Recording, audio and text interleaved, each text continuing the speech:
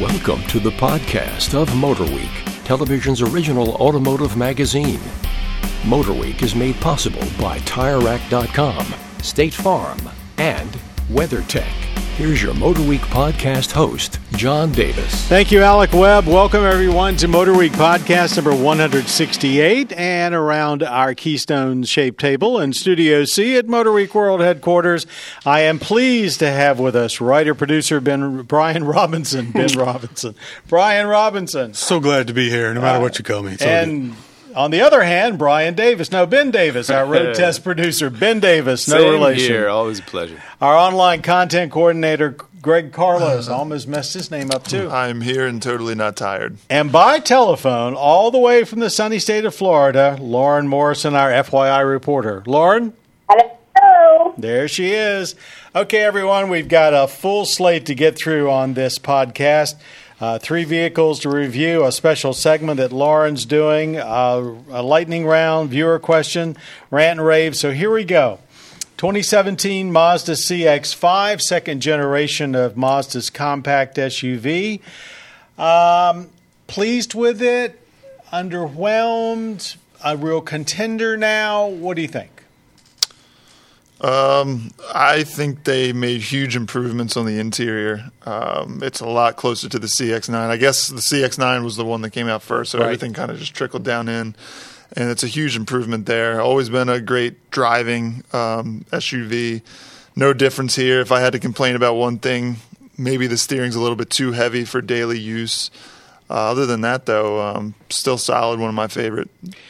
You know, considering that they really didn't tinker with the powertrain very much and there's no turbo or anything, I think it's darn responsive. I mean, it does everything you want it to do. Very impressed. Yeah, certainly not, as modern powertrain as many of the others, as you mentioned. I've been in like 3 different ones, and I've only been in the Grand Touring trim, which, as Greg mentioned, the interior is borderline luxury car. Haven't been in like a base model, so I'd be interested to see, exactly what they've done with that one. But they did quiet it down. Materials are a lot nicer. Still fun to drive. It's Pretty definitely car, one of the too. best. Really good looking car as well. When you were driving it, it's got this, what do they call it, G-vectoring Correct. system, drive mode system, which operates differently from most other systems. Instead of using a front brake to vector torque back and forth, it actually cuts the ignition on the engine momentarily, cuts the spark. Right, uses engine braking versus using the real actual brakes. And it works well. I think everybody agrees with that. Now, I was looking into the system. The reason they took that approach was actually a psychological one. They found through test that there was something about doing that loaded up the occupants' brains that a change in direction of the vehicle or something was happening, and it actually made people more comfortable and the driver more comfortable when they came to a sharp corner where this system would activate than if you just used braking. It was like it went beyond just the mechanical. How do you do this mechanically to make it work, to make the vehicle handle better, to load up the front tires before a corner, but also not to upset the occupants? I thought that was pretty ingenious myself. Yeah, some of the braking ones, they are, a little upsetting if you can feel them engage, and then just the whole idea of using the brakes to help you go faster, a lot of people can't grasp, but it was a very smooth system. You couldn't really feel it working, which and I that's guess is what I think their point. Utility-wise, it's similar to before, but a little more rear leg room, a little bit more rear cargo room, or did one suffer? I think the the same cargo room chassis. is actually a little bit less. Yeah. Less cargo room, but a little bit more rear seat leg room, room. yeah. Because they did use the same chassis, and I know It we're is. always talking about all new, but I'm not so sure what they did is any different than a lot of other automakers do. They may use that same basic floor pan, but everything on it's new. So I don't think they get any marks taken off for that. Their sales have finally started to wake up. They sold okay, but they weren't that special, and certainly nothing like CR-V and RAV4. But last month they were up like 23%, I think. So it seems like that the CX-9, this new CX-9 is doing okay. Yeah, I think for years they've hung their hat on being the most fun to drive and all that, but maybe they realize that's not the best. They need to appeal to more people. There's a very limited amount of people that really care about handling in an SUV. People really want comfort and space, so that's kind of the tack they're taking now. I have a question for Lauren. Lauren, you live in a state where most roads are straight and most terrain is flat. When you get into the various SUVs that you test down there, how do you tell one from another? You've got good roads, no frost heaves, very few curves. I mean, what is it that in those kinds of conditions, because people out west in the U.S. have similar, what makes one vehicle stand out over another? I think kind of just like what Brian said is I typically go for like comfort, for utility. Can I put a lot of groceries in it? It's more about, I guess, the interior than per se the drive. Are the seats comfortable? How are the passengers? How's the roof back? I don't think it's so much the drive down here because like you said, the roads, I mean, there's really not, from the top of the state to the bottom, there's really not much difference. You're just flat. And speaking of comfortable SUVs, our next vehicle we're going to talk about is a trendsetter. I don't know how else to put it. The 2018 Buick Enclave. The first Enclave was the miniature SUV that started the subcompact luxury SUV trend. They've now redone it. Encore. That would be Encore. Yeah. Encore. Sorry. Yeah. The Enclave's the big one. Yeah. That's the Encore. And what we really want to talk about today is the Enclave, which is what Greg just got back from driving. I'm not dyslexic, but I can't read anyway. Well, they all sound the same. Encore, Enclave, Envision. Well, you can't fault an Maybe, automaker now that I'm thinking about that. But anyway, I know just recently we did have an Encore, and we thought that was a nice improvement, if not revolutionary. So here we have the Enclave, which, of course, is the second of this new generation larger crossover utility from GM after the Acadia at GMC. This one, though, is a bit longer. It's a bit posher. But did it impress you? Actually, yeah, it did. And I kind of came away as impressed as I was with the LaCrosse. Going in there, somebody my age doesn't exactly get excited about a Buick. And I wouldn't say it's an exciting car, but it is a really comfortable SUV. It looks a lot better. Because the old one was kind of, what was it, like 10 years old? Yes, it was 10 years on the market. And I mean, that was a long time. Gotten sort of stale. They've updated styling. It looks much better. Really good looking from the rear. Inside, they've updated the interior. The whole dash area is actually really nice looking now. They've avoided the trend of putting a screen like right on top of the dash, like an afterthought. So I applaud them for keeping it all kind of smooth and seamless across. Easy to use, which is always good because they do sell to an older customer. It's got to be easy to use. They also have an Avenir trim, which is eventually going to trickle down into other Buicks. That's really their high-end trim level. They cut a couple of corners here and there. It's a nice presentation, but again, kind of like in other Buicks, you start feeling around, you'll feel hard plastics. Buick, though, has kind of admitted that this is attainable luxury. So they don't claim that they're basically they claim they're premium. Right. They're not going to be able to compete with a Mercedes or a BMW in terms of sheer quality and it's not priced like them either. Right, exactly. So it's a little bit cheaper. The powertrain's still 3.6 liter V6. It's a torquey engine. It doesn't have a lot of horsepower, but it has plenty of torque. And that's good for, when you get away from a start, that's what you're looking for is a torque. New 9-speed transmission, which I think works really well. It doesn't get confused like a lot of other high gear, or a lot of transmissions with high gears.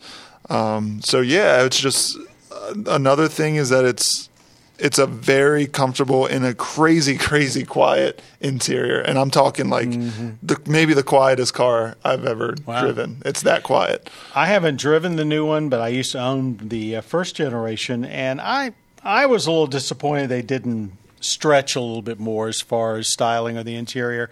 But they obviously know their customer. Here's a brand that used to be all about big road mastering sedans, and now they're all about big road mastering SUVs. So they've made a transition. They made it successfully. Yeah, I was wondering about the Avenir, which you already answered. Now, interior-wise, do they still have the ice blue lighting, or do they finally get rid of that? They still, that's a good question. I didn't really take notice of it, and up until about a year ago, I was like super against everything they did because they always it was either the stitching or the lighting or something they would have, and I want to say yes, it's still there, but the fact that I can't remember it, maybe it's just a little more subtle now. How did it drive? I thought it was great. I mean, you know what this SUV is.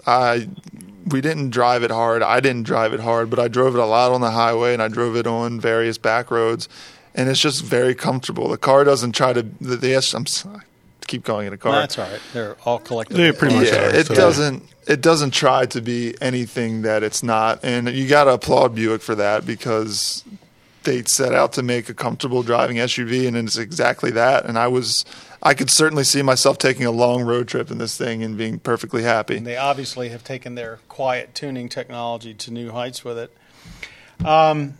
It's funny that the first thing you mentioned was some of the hard plastics. I remember the very first Enclave we tested, we were complaining that the door pockets, which were hard plastic, had some rough edges, and I don't think that ever got corrected over the entire 10-year run of the car. If you try to put like a bottle or something deep down in the pocket, you will catch a little bit. But a nice improvement, and it's Enclave, everybody, not Encore. As a matter of fact, the Encore would almost fit in the back of an Enclave. Moving on to our next vehicle, the Honda Accord, and Lauren is the one on our staff who has had the most firsthand experience. Lauren, new Accord in an age of SUVs taking over the market. Is it a worthy successor, and will it have staying power? Yes, I think it will. I really liked it. This is crazy. This is the 10th generation of the Accord. It's been, I think, a little over 40 years since the Accord really burst onto the scene in the U.S., and they're really going all in with this. I mean, there was a lot of talk in this SUV world. What is the Accord? Is it going to make it? And I think on this press event, they were saying, we're all in, and we think it's one of our best sellers. And they really think that the vehicle is going to do well in sales. There was a couple of engine options. I had the chance to get in both the 1.5 liter turbo, so they're going all in on turbos. Got the chance to get in that. 192 horsepower. It's the most powerful base engine that an Accord has ever had in it. It was a really nice drive. We got, to experience some winding roads in New Hampshire. Also got to get in the 2-liter turbo, which is actually the same type engine that's in the Honda Civic Type R, but it's kind of been detuned a little bit. It's not as aggressive. In the Type R, I think there's like 306 horsepower. In the 2-liter turbo in the Accord, it's like 252 horsepower.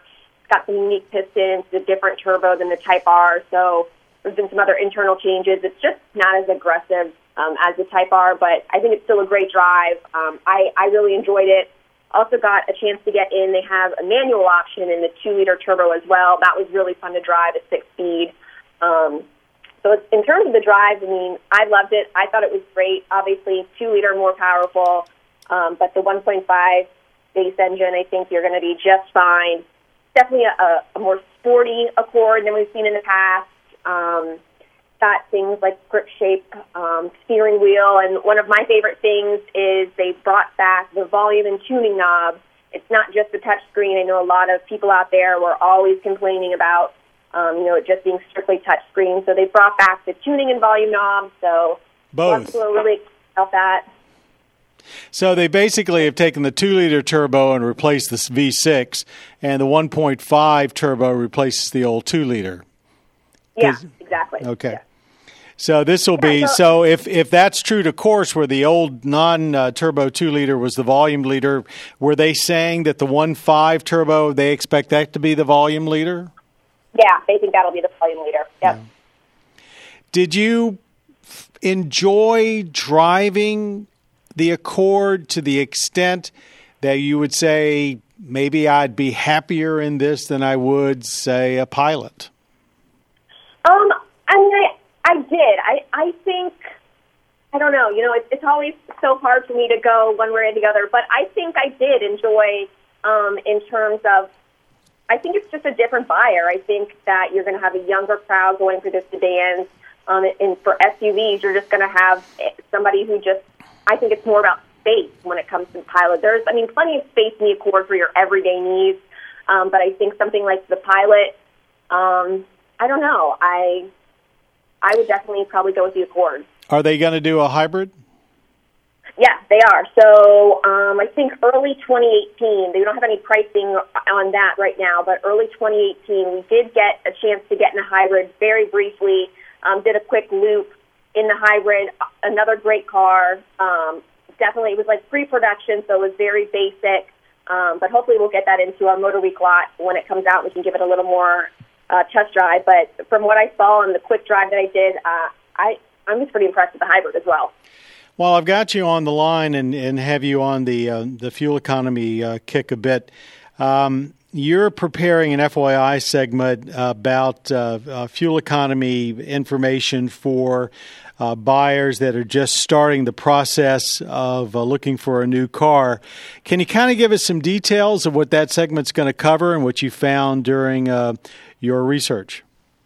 Yeah, I think, when you think of buying a car, one of your first steps you think of is going to a dealership, but you can save a lot of time and a lot of money just by doing a lot of research ahead of time before you even hit the dealership lot. So we've been looking at a lot of, these are free websites, which is the greatest thing, and they're all websites. So, they've got tried and true facts. You've got like safercar.gov, where you can watch actual crash testing on vehicles that you're interested in.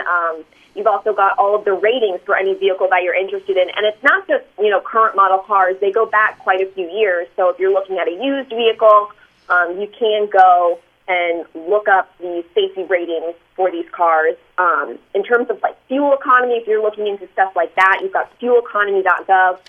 The one thing I really loved when looking at this website was you can compare cars. So say you were really interested in a Honda Accord, but you were also thinking maybe a Camry. You can compare those side by side and look at the facts and figures for each one and maybe kind of see which one might be a better fit for you. You can map out trips as well. It can tell you, from point A to point B, this is how much you're going to spend in gas. And, we were just talking a second ago about hybrids. If you're looking into alternative fuel vehicles, the afdc.energy.gov website, it really allows you to look at all kinds of alternative fuel sources, whether it be hydrogen, electric, biofuel, and it maps out stations throughout the whole country. So if you were thinking, hey, I might be interested in an EV, it'll map out these many locations around you to charge up, to fuel up.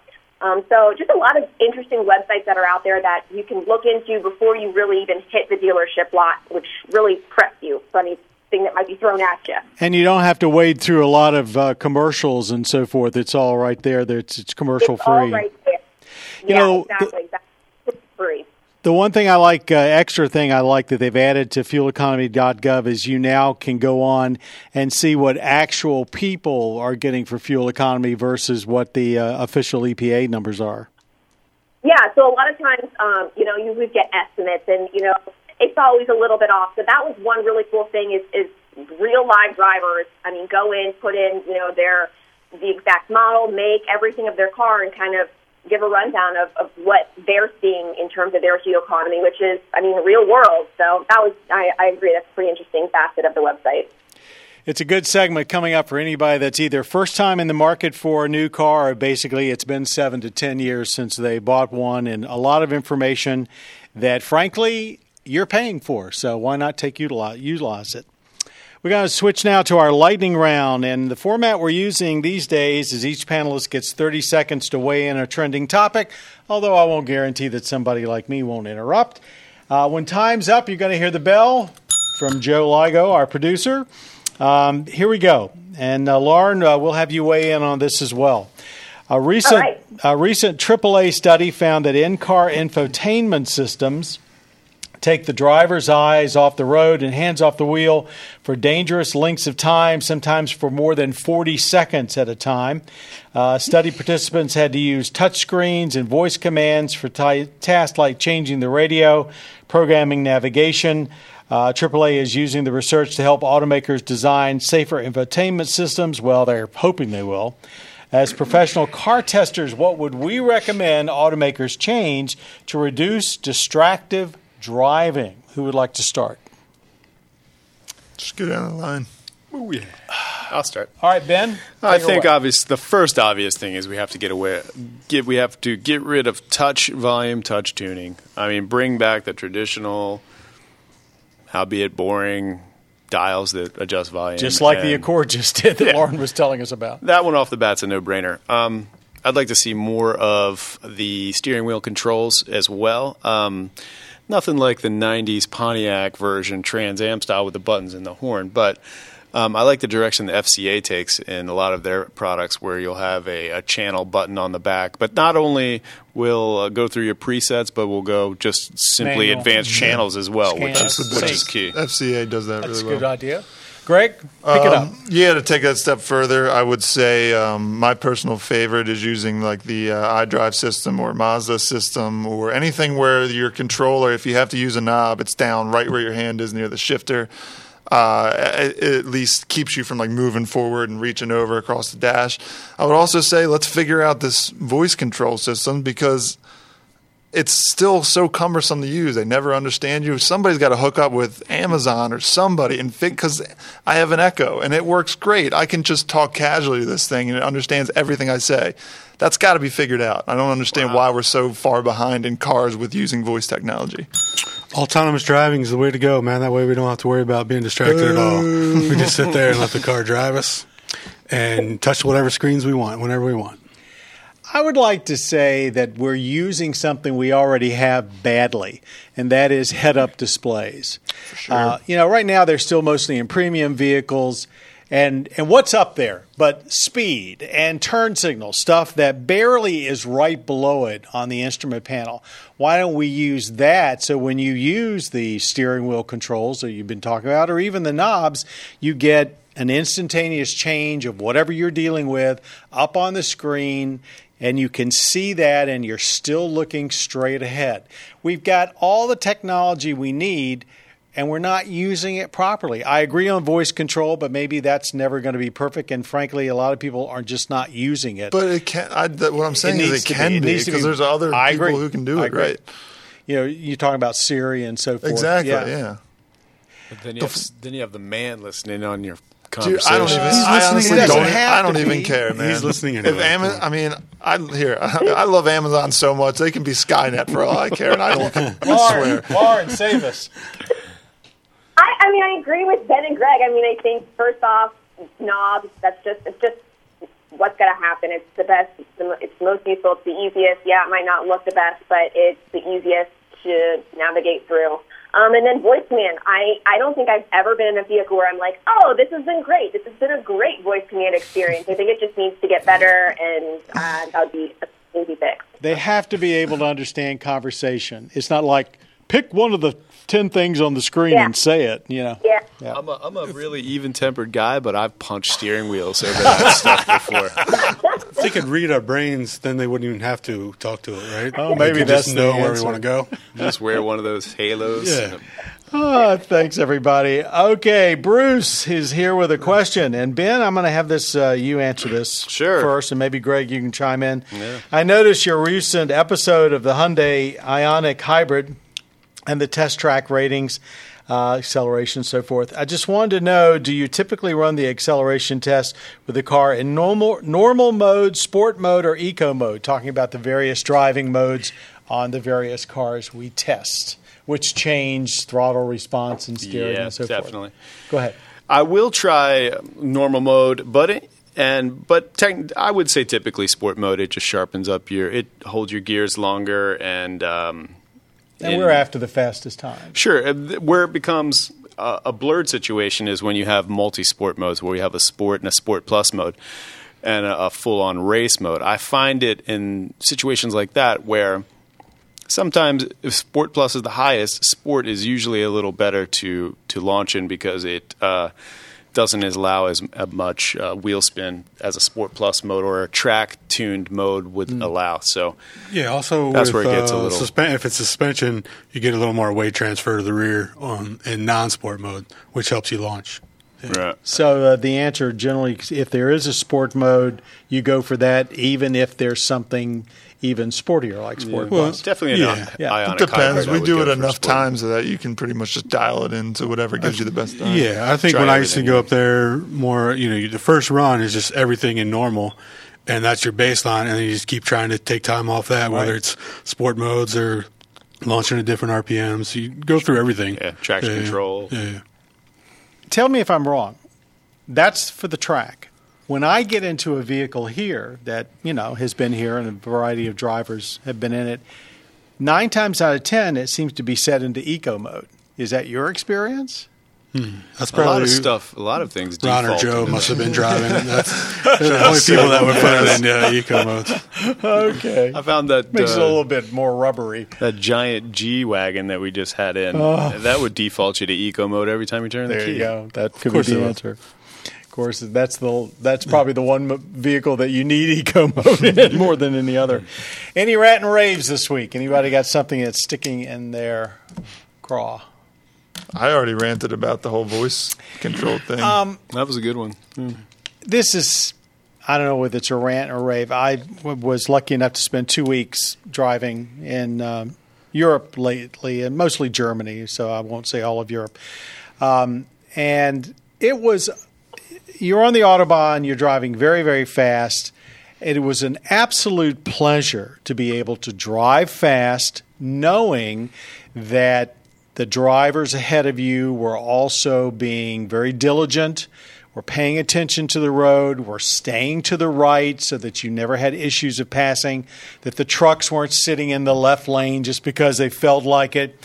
And you were forced, and I liked it, to use your mirrors because no matter how fast you're going, somebody's coming up from behind you going much faster. I will say you felt a little bit more fatigued when it was over because you were having to pay much more attention, but you also felt much more secure. So this whole thing about, hey, speed is the worst enemy, speed is not the worst enemy in this country when we drive. It's other drivers. If the drivers are better and adhering to the road, to a logical set of road rules, it can be a much more pleasurable experience and go much faster. It was quite exhilarating. We've talked this one to death, but again, I was talking to somebody on a recent press event, and I think one of the biggest problems that people have to get over is you have to realize that it's not your job to police other drivers. I think some people blocking the left exactly. lane? I think some people can get into this mindset where they think, well, I don't. Okay, sure, the person behind you might be driving like a jerk, but it's not up to you to make sure that they stop driving like a jerk. Just get out of the way. Your job is to keep traffic flowing. So let the police the road, and you just worry about making sure everything rides smoothly and safely. Because otherwise you end up with road rage. Yeah. Lawrence, Did you see the recent? the Did you see the Butterworth recent police? one where that dude jumped on the front of the bus? Yeah. That was insane. Yeah. Because oh my. Anything in Florida that basically makes you want to scream at the cars around you? No, nothing lately. Nah, we've just been getting through all these hurricanes, so really, that's all. That doesn't have anything to do with driving, so. Well, have you started to see any water-damaged cars popping up down there, or is it too early? No, but I know we've done segments in the past on that, with Katrina and everything like that, but I haven't. I don't think I think everybody's just getting back up and running, but I'm sure between, the hurricanes here, the hurricane over in Texas, I'm sure that water-damaged vehicles are going to be flooding the market. So I know Goss has done a segment in the past on checking, and making sure, seeing, if you're going to buy a used car. Definitely some stuff on our website to check out if you are in the coming months going to buy a used car. Do a title check, everybody, or you'll be ranting and raving about what you bought. Thanks, Lauren, for joining us by phone. Thanks for everyone around our table. Brian Robinson, Ben Davis, Greg Also Carlos. throwing it in. Our Motor Week podcast number 168 comes to a close with a thanks to Jim Bigwood, our audio engineer, and our podcast creator, Bob Mixter. I'm John Davis for all of us at Motor Week. Thanks for listening, watching, and just being a faithful part of Motor Week. You've been listening to the podcast of Motor Week, television's original automotive magazine. Motor Week is made possible by TireRack.com, State Farm, and WeatherTech. For additional information on podcasts, videos, and showtimes, visit our website at motorweek.org. And watch MotorWeek, television's longest-running automotive magazine series, each week on your local PBS station.